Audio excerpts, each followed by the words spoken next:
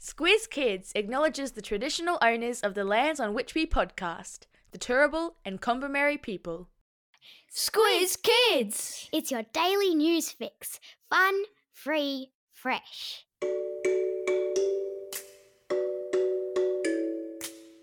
Hello and welcome to Squiz Kids Today, your fresh take on what's happening in the world around you. I'm Bryce Corbett. It's Thursday, February 8. In Squiz Kids Today, Happy New Year of the Dragon, Brazil's new camouflage frog, beware deep fake audio, and a real-life invisibility cloak. That's what's making news, kid style. The Lowdown. Look out, kids of Australia, because this coming weekend you're likely to see lots of dragons in the streets. Dragons in the cities, dragons in small country towns. And no, that's not because Hiccup and Toothless and Astrid and Stormfly are about to fly out of Burke all the way here to Australia, but because this Saturday is the first day of the Lunar New Year. Once called the Chinese New Year, the Lunar New Year is a massive celebration all over the world, coming as it does about a month or so after the Western New Year, the one that we celebrate on December 31 with fireworks over Sydney Harbour. And because it follows the Chinese zodiac, it means that each year belongs to a different animal sign.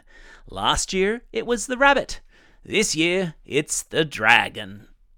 Lunar New Year celebrations in Australia are some of the biggest outside of Asia, attracting almost 1.5 million revellers in Sydney alone. So expect to see dancing lions and dragons and hear heaps of firecrackers going off, a tradition to scare off evil spirits. Around the world, some 2 billion people will take part in Year of the Dragon celebrations. So, according to the Chinese zodiac, what characteristics do people born in the Year of the Dragon have? Well, they're said to be confident, fun, and natural-born leaders. And which year do you need to have been born in? Well, that would be 2012, 2000, 1988, and going back in multiples of 12, so 1977, 1964, and 1952. And finally, what are the taboos during the Year of the Dragon, the things we should avoid doing? Well, apparently we should avoid placing our bed in the northwest corner of our bedroom. That's a bit odd. And to avoid wearing jewellery shaped like a dog.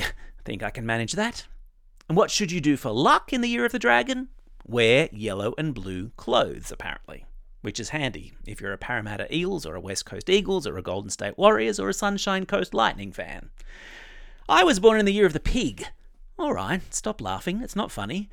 It's also known as the Year of the Boar. And no, it's not B-O-R-E, it's B-O-A-R. Rude.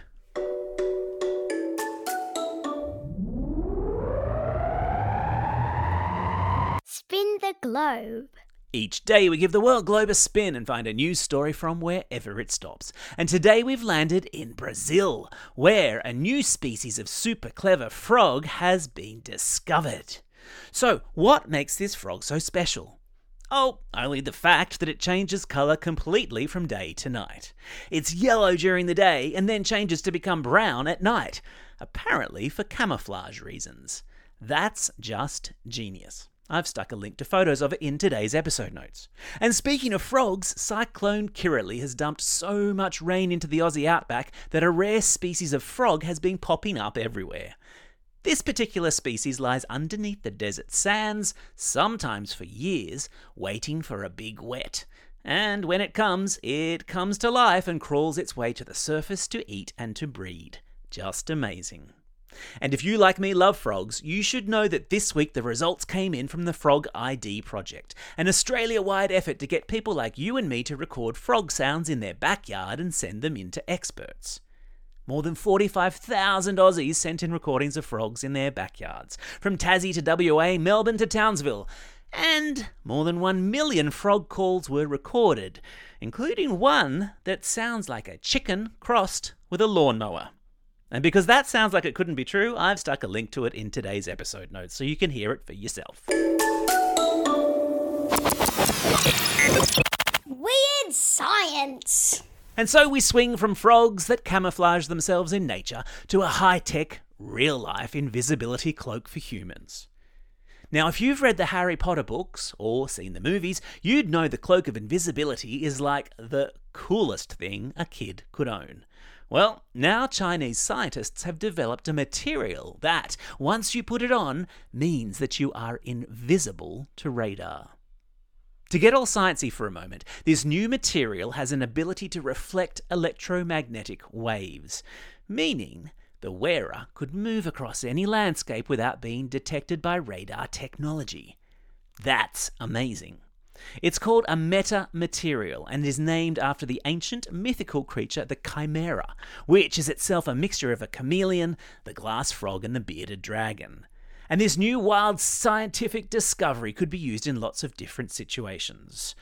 Like staying up and watching TV next to your parents late into the night without them even noticing. Or sneaking into your sister's room. Just random examples, mind you.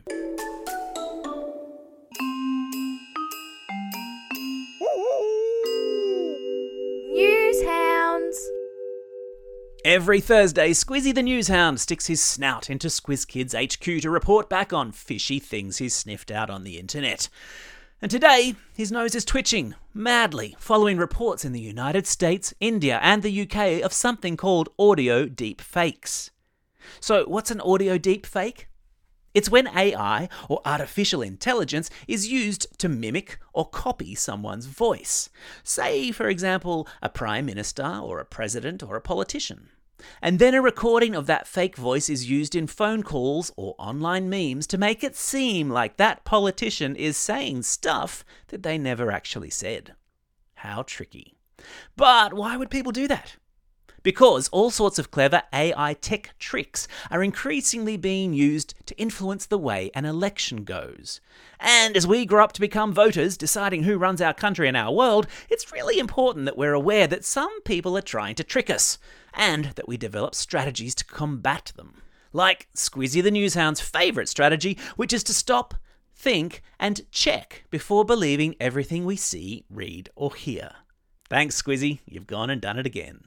And a reminder for any teachers or parents out there, Newshounds, Squiz Kids' very own, absolutely free media literacy program for primary school kids, is the perfect way to ensure your kids are able to spot misinformation when they come across it online. If you haven't signed up to do it yet, head to our website, squizkids.com.au, and get involved. Time for the quiz. This is the part of the podcast where you get to test how well you've been listening. Question number 1. In which country have scientists discovered a new species of camouflaging frog? Well done if you said Brazil. Question number 2. What year is it this year in the Chinese zodiac? That's right, it's the year of the dragon. Question number 3. The Frog ID project uncovered a frog in Australia whose call sounds like a chicken crossed with a what? Well done if you said lawnmower.